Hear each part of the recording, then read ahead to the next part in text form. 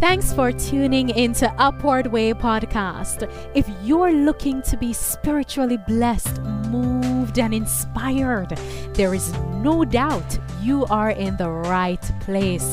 On our show, guests recount their encounter with Christ and how their lives have been transformed through the grace and love of God. And now, please welcome our host.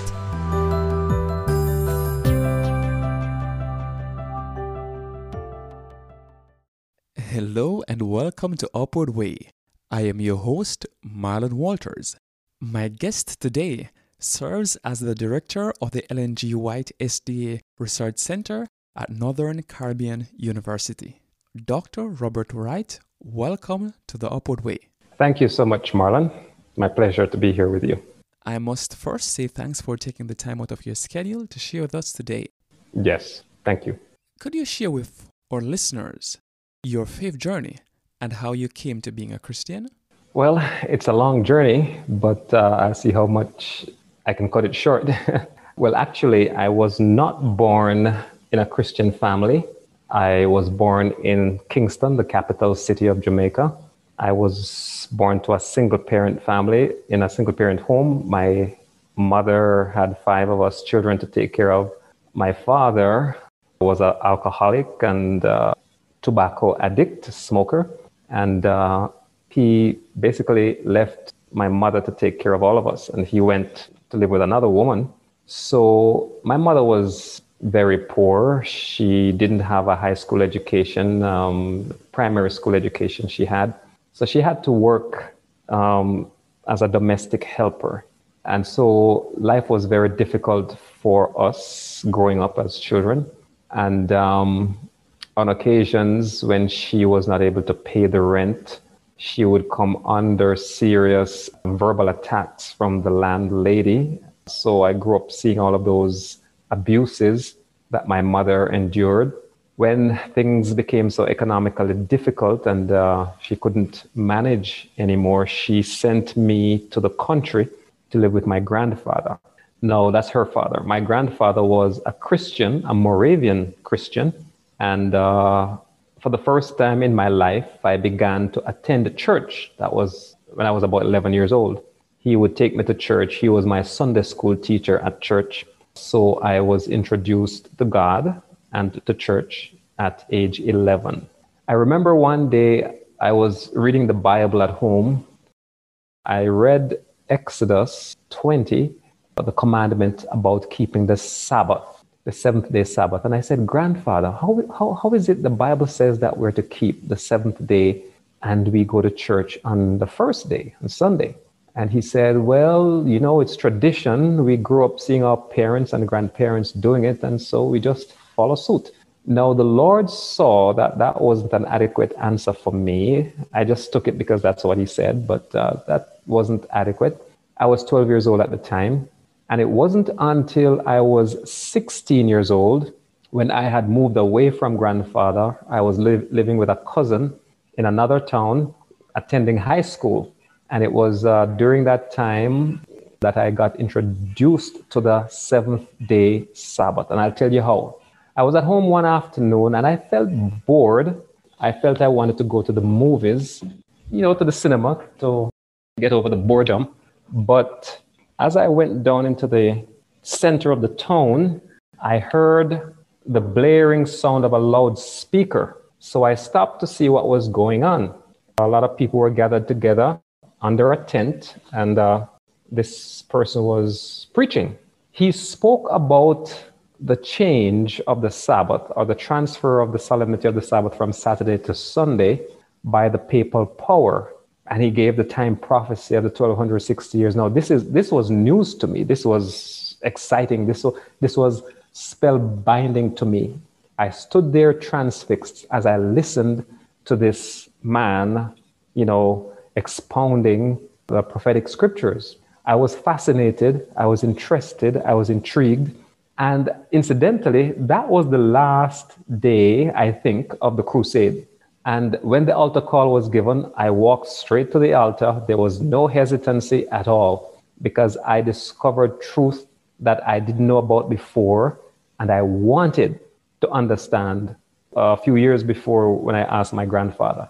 So I got baptized that following Sabbath, just a couple of days after the commitment, and I started to attend the church. However, I did not remain in church for long.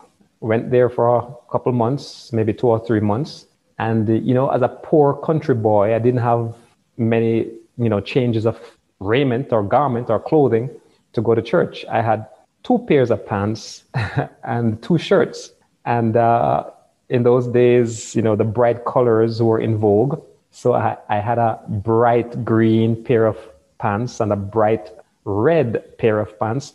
I had a red floral shirt to go with the red pants. And I had a blue shirt to go with the green pants. So as I went to church from week to week, I began to, figure that persons were looking on and commenting that I was wearing the same thing over and over, week after week. And I felt a little conscious about it. So I decided, well, I'm going to take a break for a while so that they wouldn't remember what I wore the last time. So I took a break for a week, and then I took a break for 2 weeks, and then 3 weeks, and I never went back. And so for about 5 years, I did not go to church. I graduated from high school. I went back to Kingston. I started working at a bank. And on Saturdays, on Sabbaths, a friend of mine from high school, he and I would go to the plazas to walk, to eye shop, and so on. And in the afternoon, I would go back to my home. Now, one Saturday afternoon after 1 o'clock, I was on the bus going home. The bus stopped across from an Adventist church, the Hagley Park Seventh-day Adventist Church. Persons got onto the bus, persons alighted from the bus. It was afternoon, after 1, church had just ended, and persons were outside fellowshipping. And as I looked through the window across to the people fellowshipping, the Holy Spirit spoke to me personally. He called me by name. I heard his voice as clearly as you are hearing my voice now. He said to me, and the accent was a beautiful British sounding accent. He said, "Robert, you should be at church today." I ignored the voice and I went about my business. The following week, the very same thing happened. I was in the bus across from the church. Church had just finished. People were outside fellowshipping and having fun. And as I looked across, the Holy Spirit said to me again, "Robert, you should be at church today." And I answered this time in my heart. And I said, "Yes, Lord, I know I should have been at church, and I'm going to return." Now, the following week, it was a most difficult thing for me to dress up and to go to church. I lived in a community where everybody was doing everything on Saturday. It was a market day, it was a work day. And to see me, the odd one out, walking with a Bible in hand to go to church, it was kind of a challenging. But I went. And when I went, I met a young lady who was a classmate of mine in high school who had transferred in third form to Kingston. And I hadn't seen her for a number of years. So when I met her, she introduced me to some other friends. So there I had a little, support group right away. The following week, I went back and I kept going back. And that's where it all started again for me. I got rebaptized. And later on, the Lord called me to go to college to prepare for the ministry. So as I look back at my journey, I can only say God had his plan, and he worked everything out perfectly in order to get my attention and to guide me into the path that he wanted me to go to become this minister of the gospel for him. Incidentally, when I was a little boy living in Kingston, as I said before, I didn't know anything about church before I went to live with my grandfather. But there was an old Christian woman in the yard, living in the yard where I was, and she liked me a lot. And she would often, call me into her house, and she would give me food. And one day, I didn't know about this until recently. A certain woman who lived in the yard told my mother about it when she heard that I was in ministry. She told my mother that this old woman looked at her one day, pointed to me when I was about 5, 6, 7 years old, and she said to her, Miss Lynn, look at that little boy. Do you notice that he's different from all the others in the yard? And Miss Lynn couldn't see the difference, but this old woman said, that is going to be a pastor. That's a pastor. In the old Anglican tradition, she would say parson. So that's a parson, a parson. I didn't know anything about this. And it was after I graduated and started ministry, this woman, Miss Lynn, called my mother and asked her about me, what I was doing, where I was, etc. My mother told her that I was in ministry. And it was at that time that Miss Lynn remembered what this old lady had said decades before. And so God had his hand on me. He had his plan for my life, even though I grew up in a home where I never went to church and I knew nothing about God, basically, but he guided my steps into the path that he had ordained for me. Quite a remarkable story, and I'll concur with you to say it definitely was the hand of God. In sharing your faith journey thus far, you have recounted at least 2 instances when you were heading home and you passed a church and you felt the tug of the Lord on your heart. In your Christian experience, how would you say God most often speak to you, and maybe what is your preferred method for him to communicate with you? Those 2 occasions were 2 of the few occasions when he spoke to me verbatim. Verbally, I could hear his voice. Generally speaking, however, he speaks to me through dreams and impressions on my mind. For example, I might be in the office doing some work, and then the thought comes to me, so-and-so is coming to see you. I do not hear a voice, but the thought is impressed on my mind that so-and-so is coming to see you. And then within a few seconds, that person comes through the door, okay? And he speaks to me that way quite a bit. On occasions, he would give me dreams. He gave me dreams about the woman I should marry, okay? I saw her mother in the dream. I saw her in the dream.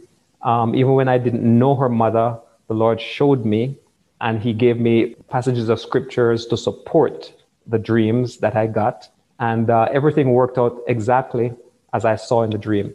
When I was to buy my first car, he showed me in a dream a little red car. He showed me a certain woman who came to my office, and she took me to the parking lot where the car was parked. She gave me the key to the car. She got in on the passenger side, and she said to me in the dream, "Drive it, it is your car." Later on in the dream, my brother came to me and he said to me, I got a loan from the bank for you, and all you have to pay back is X amount. And in the dream, I saw the first 2 figures in bold and the rest of the figure in light print. In reality, I was in my office one day, and this same woman came to my office, and she said to me, "I have a car to show you that you may like." Well, prior to that, she actually said to me, "I saw a car in my community that is being sold, and when I saw it, I thought of you."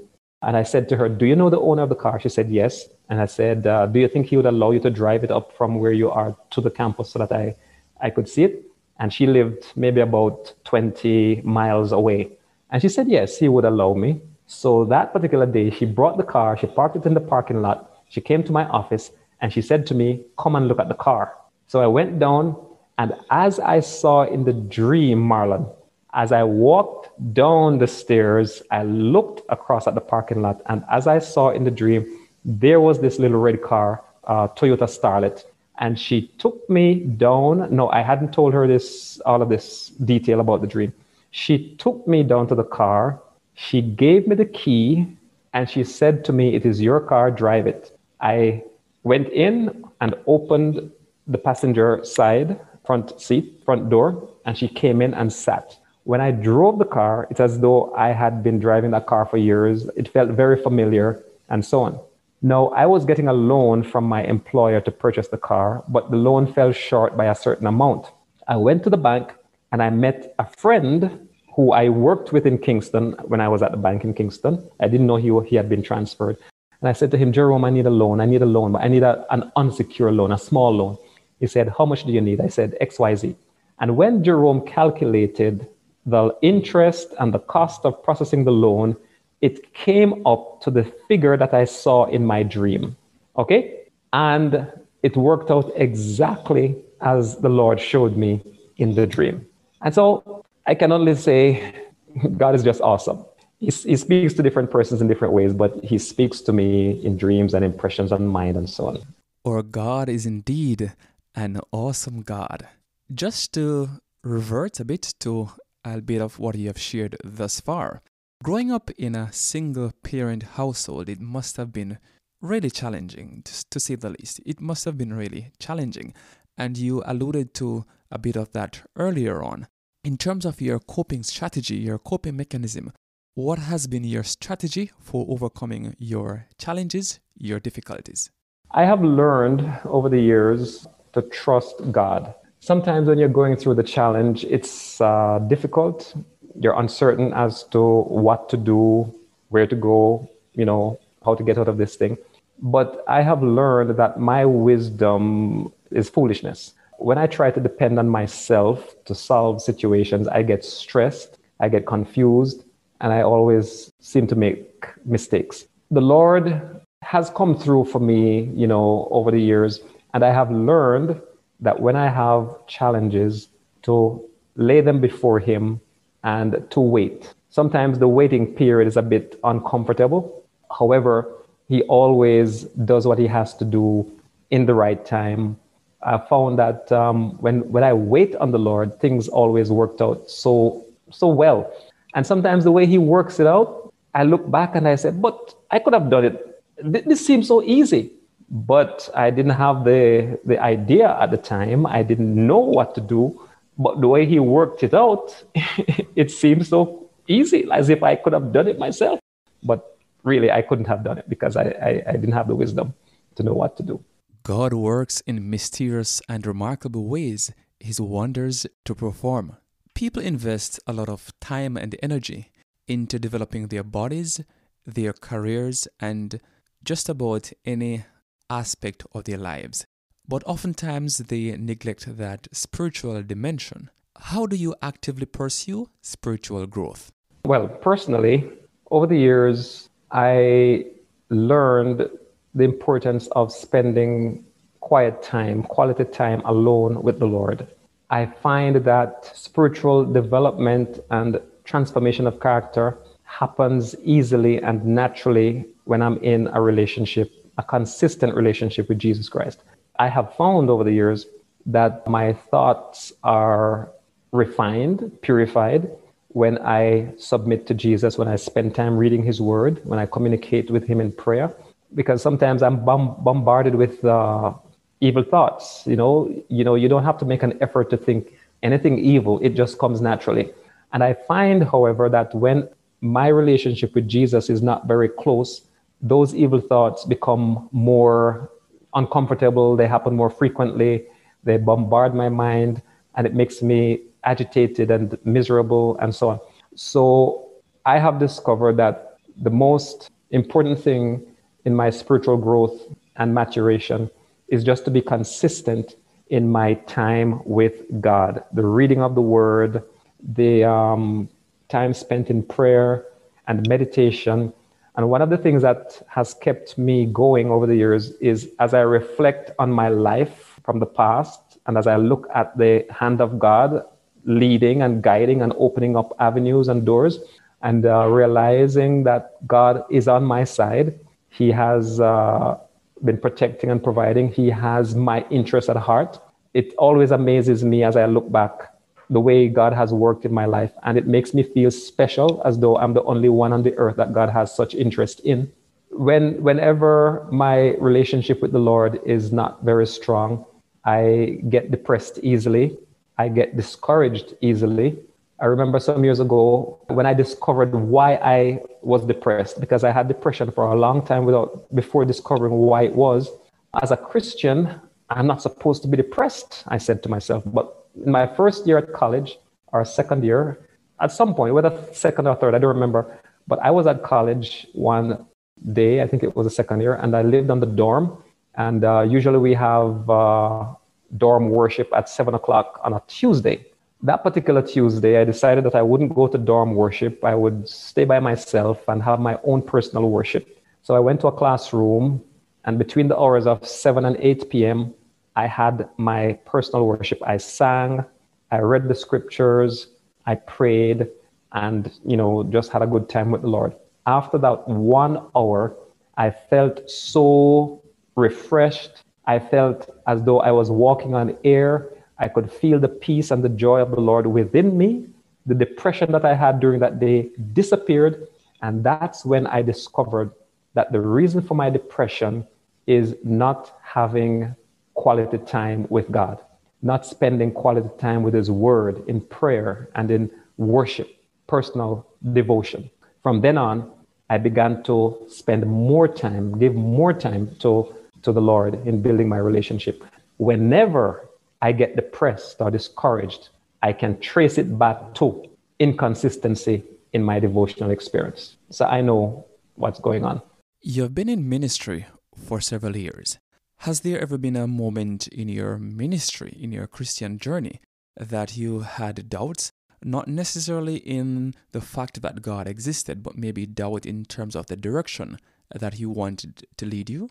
Not that I have doubted my calling to ministry, because I know categorically that He has called me to ministry. Sometimes I wonder whether I'm doing what He really wants me to do. Sometimes I wonder about choices to make and so on. But I always put the matter to the Lord and ask Him to show me. And He has always showed me in various ways. Sometimes He would use persons to indicate. I would ask Him, and He would use persons to answer the prayers. On one occasion, for example, when I wanted to leave the university because things weren't going as I wanted them to go, and I was planning to go back to my conference to work. One Saturday evening, I was sleeping and I heard a voice. It was so loud, it woke me up. And the voice said, "Robert, stand still and see the salvation of the Lord." And I woke up and I said, "Lord, is that you?" I didn't get a response, but I knew it was the Lord speaking. Now, when I came back to work on the following Monday, the Lord worked everything out. All the doubts, all the uncertainties were worked out fully, plainly, completely, and I knew exactly what the Lord willed for me from then on. It is good that you're a keen listener. When I hear you sharing that story, I am reminded of the prophet Samuel, who heard the voice of God, but he thought it was Eli. In your case, you definitely knew it was the voice of God. You currently serve as the director of the Ellen G. White SDA Research Center at Northern Caribbean University. Could you just share with us a little bit as to what does that entail in terms of your day-to-day operation?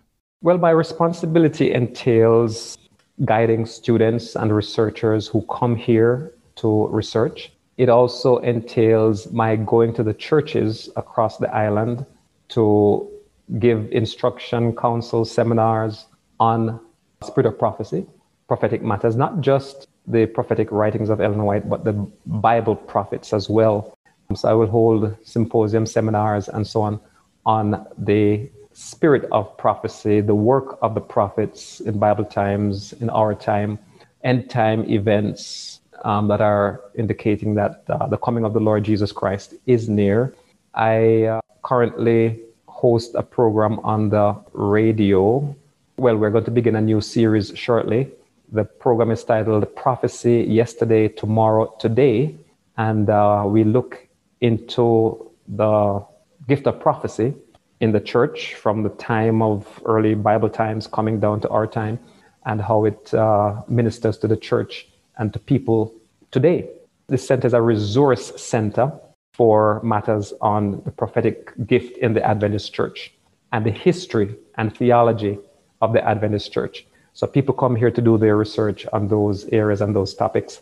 I have to be a resource person to help them with their research and so on. It's a dynamic kind of activity. I don't stay in the office on weekends. I'm out in the churches as they call for, our support. We just have to go. I like your choice of word, dynamic, and it means that you have to be pretty resourceful. Now, to ask a hard-hitting question, Persons often join the fellowship, join the faith, and during those moments, they are often excited about finding God, finding comfort, finding someone to listen to. But somewhere along the line, for whatever reason, they sometimes drift away from the faith. From your experience, what are some of the reasons individuals have walked away from the faith as just giving up on their Christian relationship? There are many, but in my experience, persons have given up on the faith because sometimes they do not understand what the word is saying. The teaching, for example, they do not know how to use scripture, to interpret scripture. So they hear criticisms and they hear persons with new ideas, and those ideas sound exciting and specious, plausible. They tend to run with these new ideas, but if they had the knowledge to know how to use scripture to determine or to decide whether or not these are true, they would have, have stayed. Persons have had difficult relationships with persons in the church, leadership and otherwise.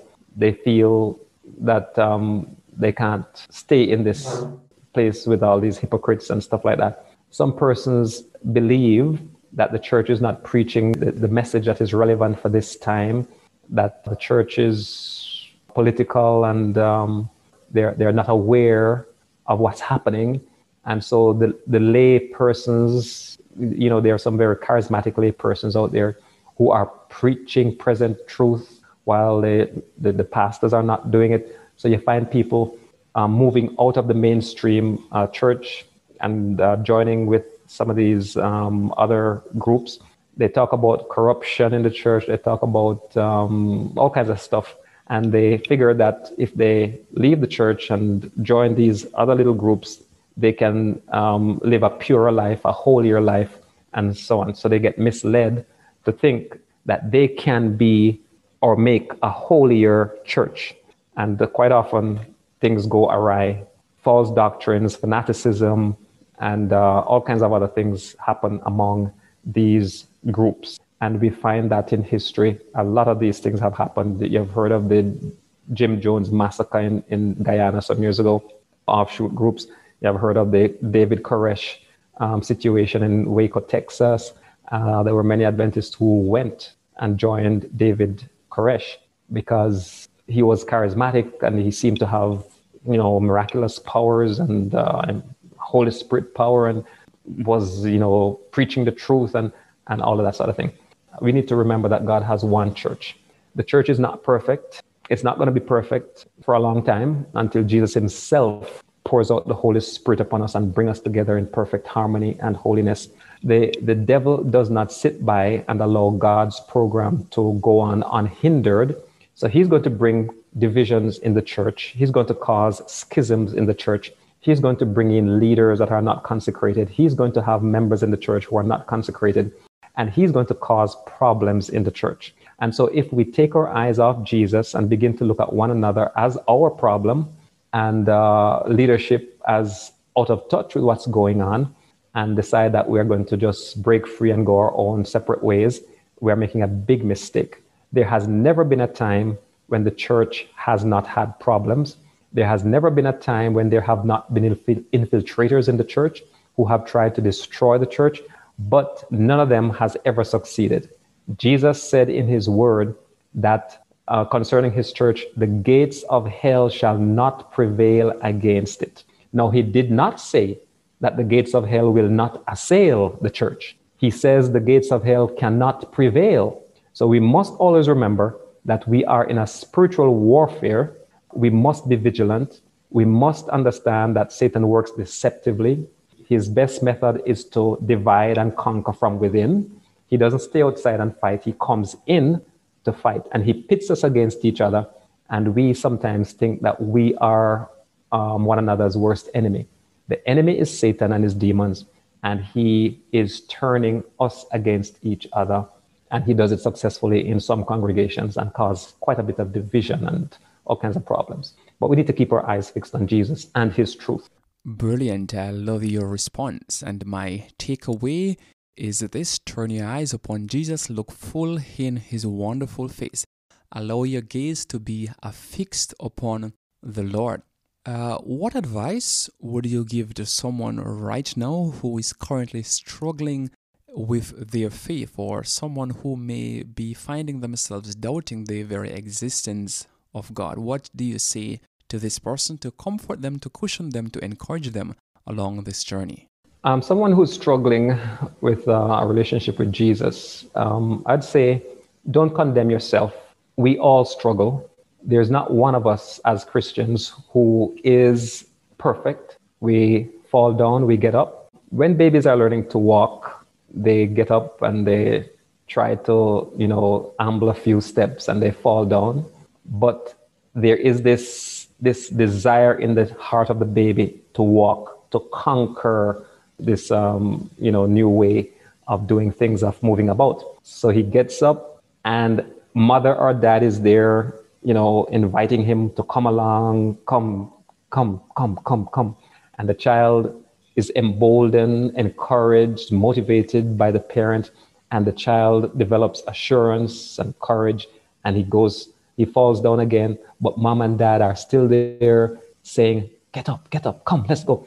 And that's what God is doing for us. We stumble and we sometimes feel distraught. We feel, that God has condemned us and people are condemning us and we're not going to make it. But God says, get up, come. I'm here. I'm going to support you. And if we get up and move on, though we may have moral weaknesses, but if we exercise courage to keep going, God will indeed take us through. Sometimes some of the greatest challenges that we face is the challenge of discouragement, the challenge of depression and, doubt and stuff like that. But we must always focus on the Word of God, because our journey is a faith journey. And the Bible tells us in Romans 10:17, faith cometh by hearing and hearing by the Word of God. And as we read the Word of God daily, it encourages us. We see that there were persons in Bible times with weaknesses like ourselves, and they struggled as well. You look at the woman who was caught in adultery. You look at the woman of Samaria at the well. She had a serious sexual problem, having so many men. You look at what Jesus did for Mary Magdalene, how he cast out demons out of her, and he restored all of those broken lives. Okay? So if he did it for all of those people, the demoniacs and the sick and the paralytic and the lepers, he restored all of them. He brought meaning to their lives. If we look at those stories, we can draw courage from those things, knowing that our God is the same yesterday, today, and forever. He doesn't change. He's still the loving, caring God. So let us not condemn ourselves, but at the same time, let us not be comfortable and complacent with our unlikeness to Christ. Okay? We must always be striving for the mastery, striving to be like Jesus, not in our own power, but as we pray, as we study his word, as we submit to him, as we live in obedience to his precepts, we will grow stronger and stronger. It is going to be a battle and a march, always a battle and a march. We will not enter the kingdom of God on a bed of roses. It's a fight, it's a warfare, and because we're in a war, there will be casualties. But the casualties are not unto eternal damnation or death. We may even die living for Jesus. But Jesus says, I am the resurrection and the life.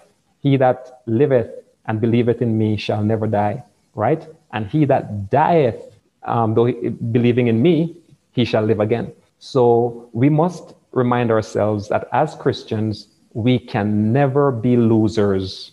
We can never be defeated, okay?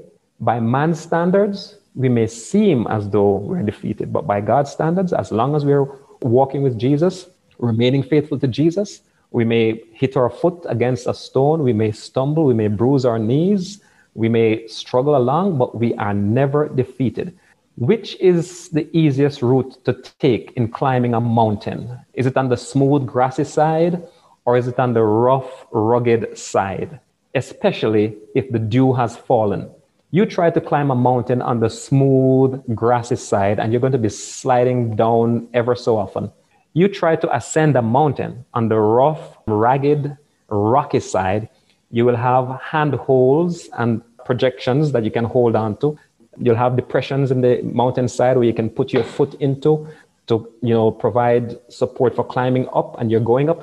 You will be bruised. You'll have cuts all over your skin, but you are ascending. You're constantly ascending, and you will eventually get to the peak of the mountain, and then you'll have rest. So our struggle is an upward one, but as long as we hold on to Jesus, as long as we keep our eyes fixed on Jesus, we can never be defeated despite the challenges of life. Amen, amen. I love that. We will receive bruises, we will receive cuts, but as long as we keep going, we will summit the mountain. Wonderful, wonderful. Those are really inspirational words of encouragement. In terms of looking ahead, what is something you feel that God is calling you to do right now? If you were to start a new ministry, what would it be and who would it serve? Well, I have constantly been asking the Lord, what next? Some years ago, I asked him for a radio ministry, and he gave me that. So each day I do the Sabbath school lesson on the radio, but I also wanted a prophecy ministry on the radio. He has given me that as well. Okay? So in my prayers, I have recently been praying, Lord, give me Jamaica for Jesus. And I've extended it. I said, Lord, give me the world for Jesus through the radio and the internet ministry, etc. Okay? God is well pleased when we ask him for big things. I don't know how he's going to give me the world for Jesus, but I want my ministry to become worldwide. I'm planning to have something, online, through YouTube and so on. And we'll see how God multiplies it. We just wait and see. Yes, stand still and see the salvation of the Lord. I must once again say thank you for coming to share with us your story on the Upward Way. Just before you go, do you have any parting words to share with our listeners? Well, I'd just like to say to our listeners, the signs of the times are indicating that Jesus Christ is very close at the door. We don't have much time left. This world is falling apart. Man's experiment with economics, with politics, with various philosophies of science and whatever else have all failed. And the only thing that really stands is the bastion of truth, God's word and his promises to the human family that he will come again and usher us into a better life, a better existence, a better world where there's equity, there's justice, there's righteousness, and there is love for all races and all peoples. I want to encourage our listeners to focus on Jesus Christ, the Lamb of God who takes away the sin of the world, the one who made us in his image and likeness, and who went as far as to pay our debt that we couldn't pay by dying in our stead, taking that eternal punishment of death for us and giving us in return eternal life. That's what he intended from the beginning before sin happened. And so he has made it possible for all persons to be saved. And it is not going to be by man's philosophy that we're saved. It's not going to be by man's religion or tradition.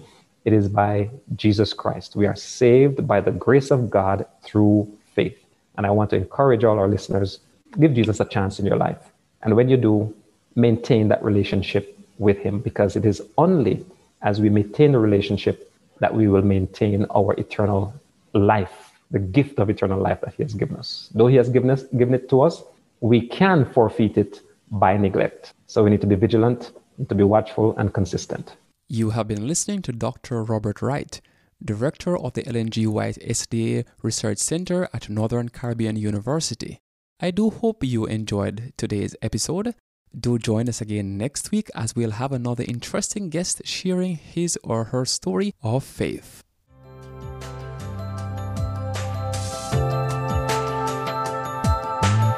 You've been listening to the Upward Way podcast, the #1 audio production show for people who want encouragement and reassurance in a muddled world.